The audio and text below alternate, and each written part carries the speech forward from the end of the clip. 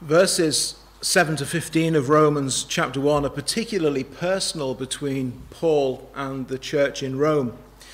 And he really opens up his heart towards them, and he talks to them in real time as he's writing about what they mean to him, how it's high on his agenda that he should try to get to be with them and to visit them.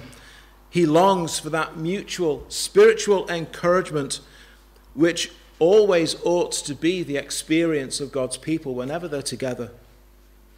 And he begins this next section from verse 7 with this familiar greeting which you'll find at the beginning of all of his letters, the only variation being that in the 3 pastoral epistles to Timothy and Titus, he adds the word mercy as well as grace and peace. And I did say last week that we'll pick up the pace a little as we progress through this letter, and we shall from next week. There's a specific reason why I've ended up not covering verses 7 to 15 this afternoon. And that's because as I was studying and preparing, I remembered that we'd be concluding by sharing the Lord's Supper together this afternoon. And it just seemed right to me that focusing in on that little phrase at the second half of verse 7 would actually combine to be a very fitting way for us to prepare our hearts and minds and lead us into that time at the end of our worship this afternoon.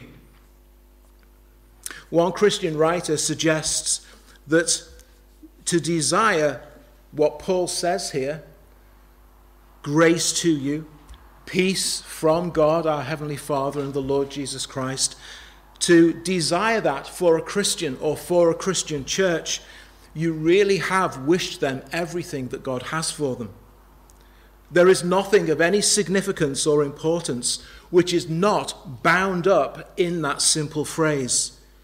And we're going to break it down in its 3 obvious constituent parts and consider it this afternoon.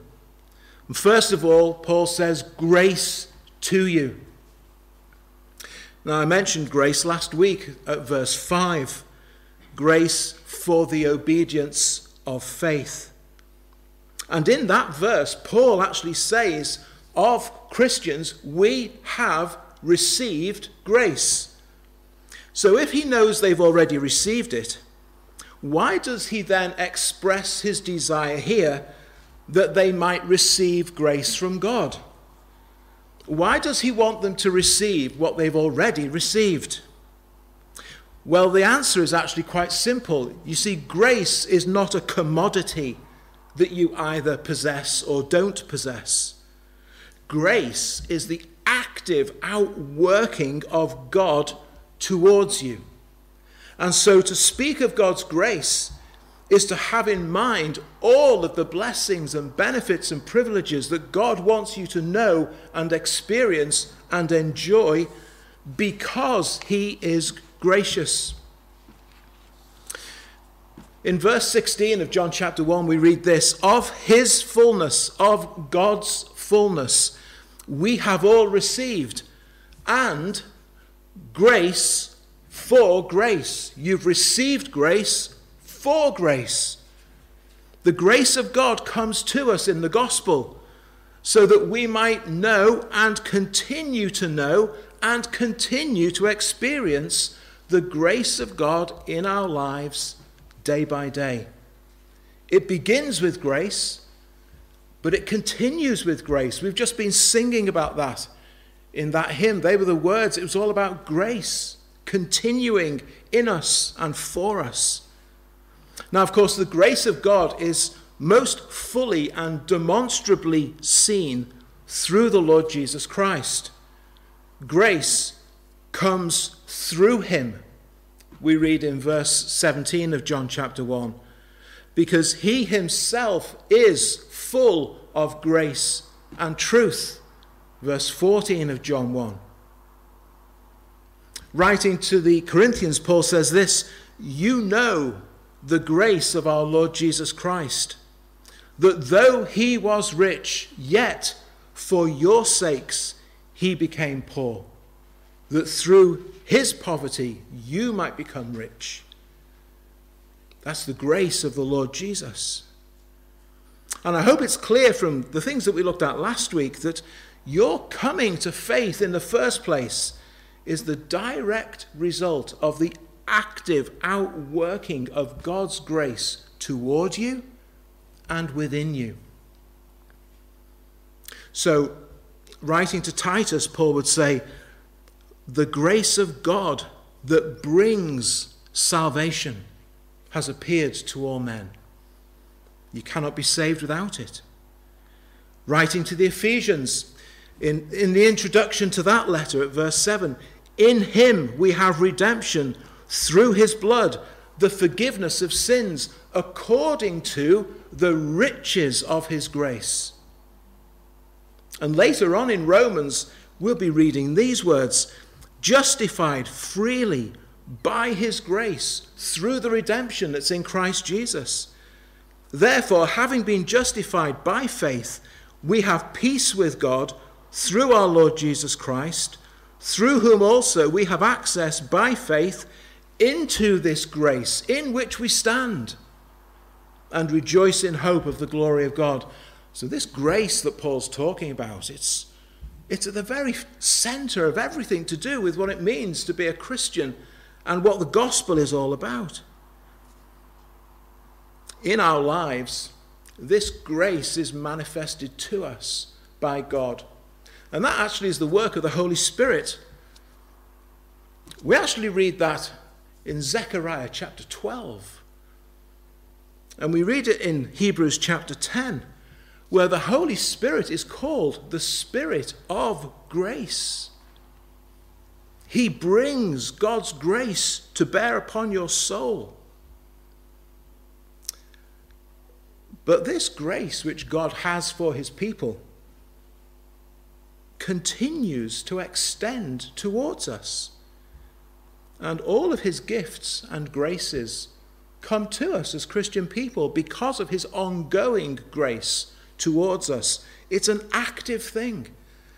So listen to Paul's personal testimony in 1 Corinthians chapter 15 at verse 10. By the grace of God, I am what I am. Now listen to how he phrases it. His grace toward me was not in vain, but I labored more abundantly than they all. Yet not I, but the grace of God which was with me. So as you look at the Apostle Paul, and as you see the stunning transformation that occurred in his life at his conversion, as you see his zeal for faithful service to his God and Saviour, as you see the gifts with which God has equipped him for that service, as you see his total dedication to Christ and to the preaching of the gospel, as you see his unparalleled love and concern for Christ, for the cause of Christ and for Christ's church, as you see him persevering, pressing on, even under the most arduous circumstances, even under the most severe persecution, and to do so with joy and with thanksgiving, how do you explain that? How does Paul explain that? The grace of God. Over and over and over again. A steady, unceasing supply of grace. And in that stream of grace, and by that stream of grace which flows out from God, in that stream of grace is God's unfailing supply for all of his needs. Elsewhere, Paul would say, God said to me, my grace is sufficient for you. My strength is made perfect in your weakness. Therefore, Paul said, I will most gladly I will rather boast in my infirmities, that the power of Christ may rest upon me. You see, Paul there associates the grace of God with the power of Christ resting upon him. The two are inextricably linked.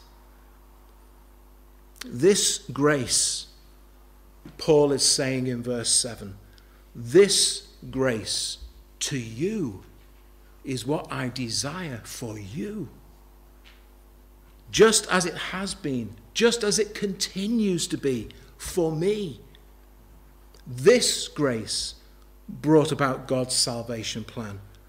This grace brought about your election in Christ, even before the world was made. This grace brought Christ into the world and took him to the cross for you. This grace brought you to saving faith. If you're a Christian, this grace will keep you in the faith. If you're a Christian, this grace will supply your every need. This grace.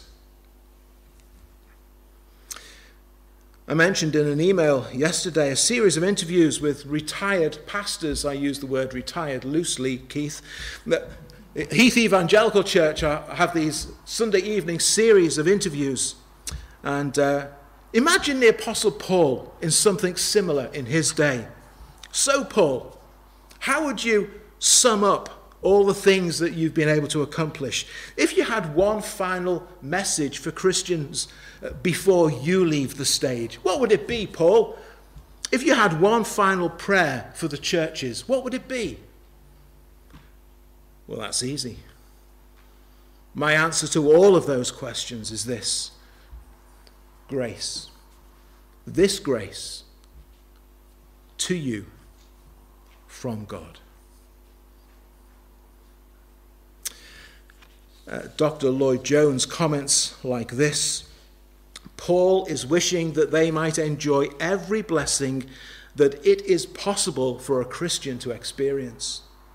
That this wondrous attitude of God towards us in love, in spite of our sin, may manifest itself to them in all its fullness and in all its glory. That's what he's asking God to do for them. Because this is what God does for those whom God draws to himself, to you if you're a Christian. And shortly we'll be reminded of the lengths to which God was prepared to go in order that you might have blessings like this.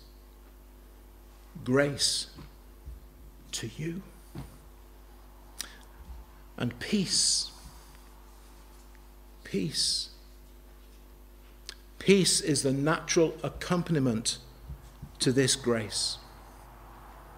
If there's just one thing which really makes a Christian stand out in the world, perhaps above any other thing, maybe we could say it's the peace that a Christian has within their own soul. To have the testimony that it is well with my soul. What turmoil and despair there is in the world. Now, of course, Christians will experience all kinds of trials and difficult circumstances. We'll not be strangers to worries and concerns and fears. But even in the midst of turmoil and despair, those who are in Christ possess a peace in their soul which can never be overwhelmed. Because that is the direct consequence of this grace in the life of God's people. So many people in the world find themselves in an unbreakable cycle of restlessness and uncertainty that just produces in them a complete sense of hopelessness. Some are gripped by a growing terror. Others just feel more and more lost and empty. Those who are in Christ are set free from those shackles on your heart and on your mind. You're set free from that. Now, you'll still react emotionally to all the varying scenes of life, as one hymn writer puts it. Of course you will. When you're a Christian, you don't become emotionally anesthetized. You don't. Maybe you're glad to hear that from a pulpit. You don't. You feel it.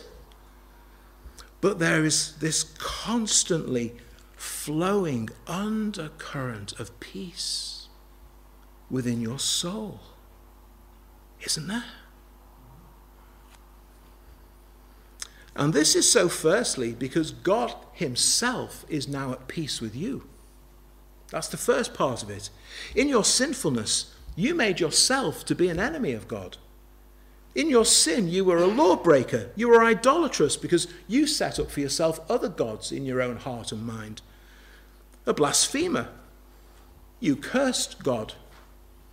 People blame God for anything and everything at the drop of a hat. In our sins, we're insolent and we're arrogant. Because, well, didn't you think before you were saved you can get along quite nicely in the world? Thank you very much. You can work all this out for yourself. You're a sensible person. You've been well educated. You can sort this world out.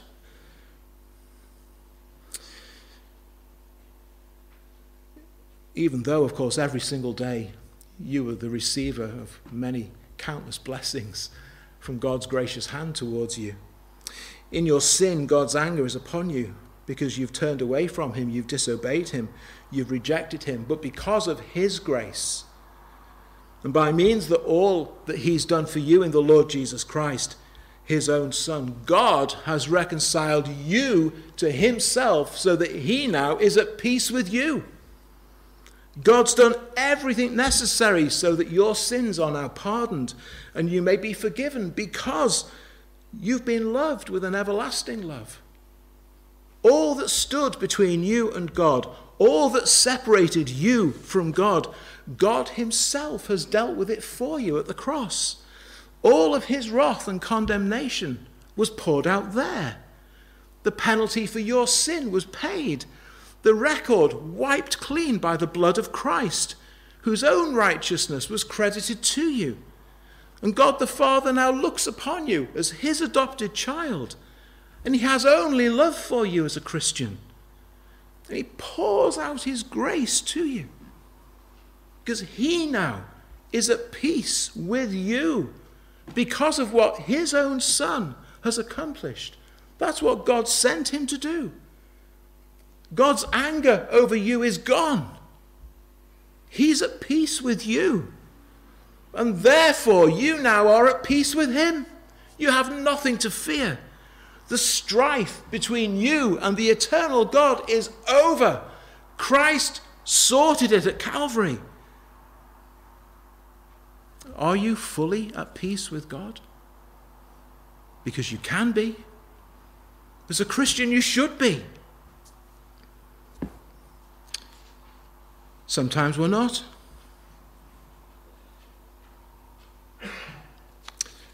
Let me ask you something. If you're a Christian, are there truths in the Bible which you yet find, well, a bit irksome? Truths in the Bible that you've not yet managed to settle in your mind? You can see that that is what the Bible says, or perhaps you prefer to say, I can see that that's what the Bible seems to say. But you're not at peace about it. There's a sense, perhaps, in which you kind of still hold a grudge against God over that particular verse. You're not at peace. God's grace is the answer. The grace of God to you. The grace of God in you. So that you may increasingly just submit yourself to him. As the depth of that grace sinks ever deeper into your own soul.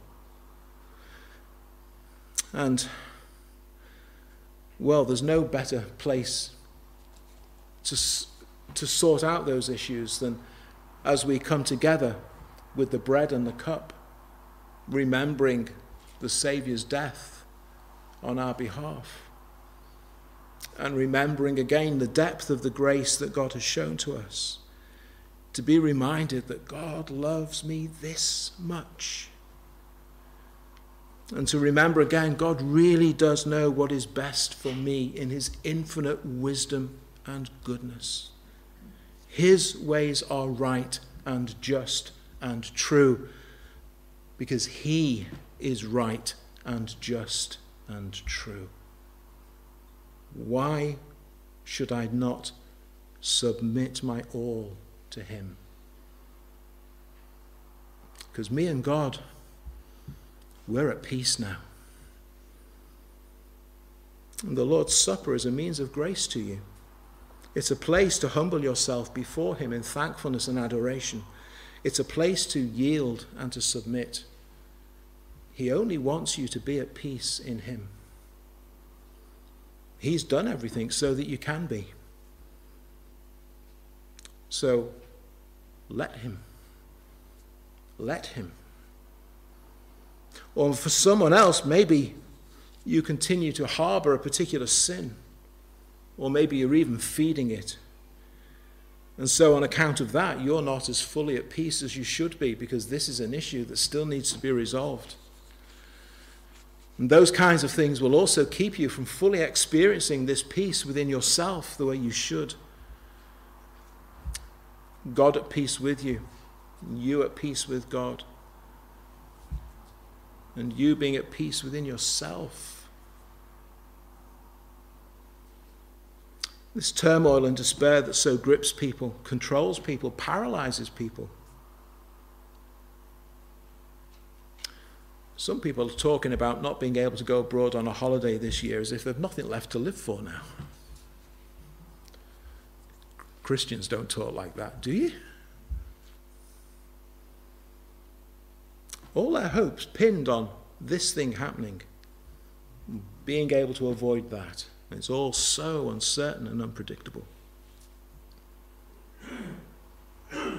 You've been set at liberty from all of that, because you're at peace with God. And God is at peace with you because of Christ, because of this grace.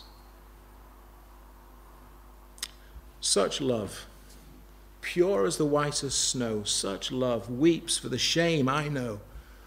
Such love, paying the debt I owe. Oh, Jesus, such love. Such love, stilling my restlessness. Such love, filling my emptiness. Such love, showing me holiness. Such love.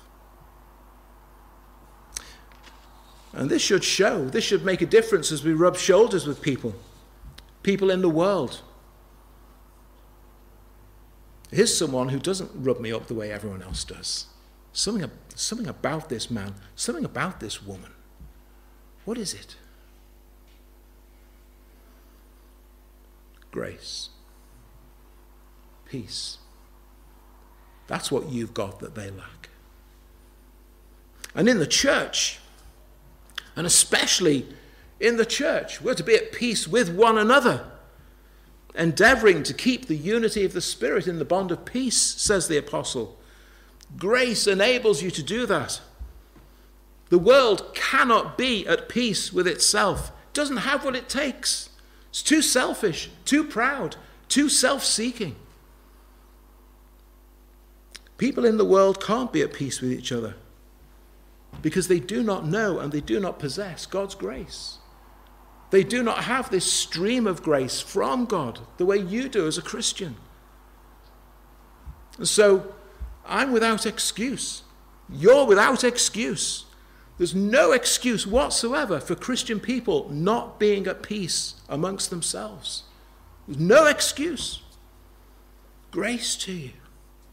Peace from God should mark us out. And that verse from Ephesians chapter 4, I quoted it before, it contains one almighty hint as to why these things really are within our grasp as the Lord's people, endeavoring to keep the unity of the Spirit.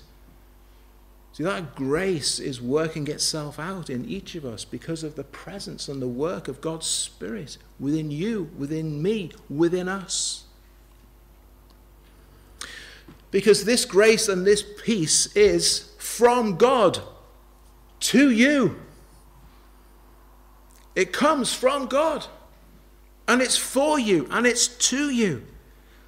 You see, it's because of the integrity of the source of these things that Paul is able to speak of this grace the way he does. And it's why he speaks of this grace and this peace every time he puts pen to paper to write to someone. It's because God is such a faithful and reliable and willing giver of grace. That's why Paul says this. You have a heavenly Father who gives this grace that you may have peace. You have a Savior in God the Son who personally came into the world in order to flesh out this grace of God by going to the cross and rising from the grave. God's grace is not just a warm, fuzzy feeling towards you. God's grace is not just a good intention on his part. It moved him to act for you in Christ. It moved him to act in your favor at the cost of his own Son. And it moves him still. If God would go to such extremes 2,000 years ago, if that is the demonstration of the depth and the extent of his love, which the Bible says it is, why would he withhold his grace from you now? With Christ risen and victorious at his right hand, and with all that even now is being prepared for you, that you might spend eternity at peace with him. Paul knows this. Paul understands this. God is grace. God is peace. And you have these things from him. And it's Paul's prayer and Paul's longing that you would know and understand and experience these things more and more and more. Such love springs from eternity. Such love streaming through history. Such love, fountain of life to me. Such love. Now, Paul here in verse 7, he doesn't actually mention the person of the Holy Spirit, but he's already mentioned the Spirit's work at verse 4. But when he says all of these things are from God, we're to understand it like this. All of this has its origin in God the Father. It's all been made possible through the work of the Lord Jesus Christ. And it's made effective within each of us individually and amongst us as the Lord's people through the work of the Holy Spirit. That's the Spirit's work. As Paul proceeds in writing this letter, he'll keep reminding us of this fact. The love of God has been poured out into our hearts by the Holy Spirit who was given to us. We've been delivered from the law, having died to what we were held by, so that we should serve in the newness of the Spirit. There is no condemnation to those who are in Christ, who do not walk according to the flesh, but according to the Spirit. And so he goes on. This is the Spirit's work to bring this grace of God to you, and to keep on bringing, and to keep on bringing. Indeed, when we get to chapter 8, Paul there will make mention of the work of the Holy Spirit no less than 19 times in that one chapter. And when he gets to the end of his letter at chapter 15, he'll say this: "Now may the God of hope fill you with all joy and peace in believing, that you may abound in hope by the power of the Holy Spirit." So although the Holy Spirit isn't mentioned there specifically, this is the triune God pouring out his grace to you and upon you. Because everything about your life as a Christian has come from God to you and continues to do so every moment of every day, and to such an extent that even when we all get to glory, God himself will continue to be our light and our life all through eternity. These are the glories and the wonders of the gospel of Jesus Christ. And we're only at verse 7. Wait till you get to the rest of it. This is what lies at the heart of what we're about to remember as we share the Lord's Supper together. This is why the Lord's Supper is a means of God's grace for our souls. This is why the Lord's Supper, by the way, is only for Christian believers who have this assurance deep within their own soul. This grace is mine. This peace is mine. It's come to me from God, my heavenly Father, and through Christ, who is my Savior and my Lord. If you're not a Christian this afternoon, as we move into the Lord's Supper in a few moments, I want to ask you not to partake of the Lord's Supper. But I very warmly invite you to remain with us. No one here will judge you if you don't partake. Indeed, we'll value your honesty. And more importantly, you will spare yourself added judgment for a false declaration of faith before God. And it will be our loving prayer for you that as we share these elements together, that God, by his grace, will speak to you, convince you of your need of salvation, that there is no other name on earth given amongst men by which you must be saved. Through the Lord Jesus Christ. None of us here saved ourselves. None of us could. We did not believe until God first moved in us by his Spirit.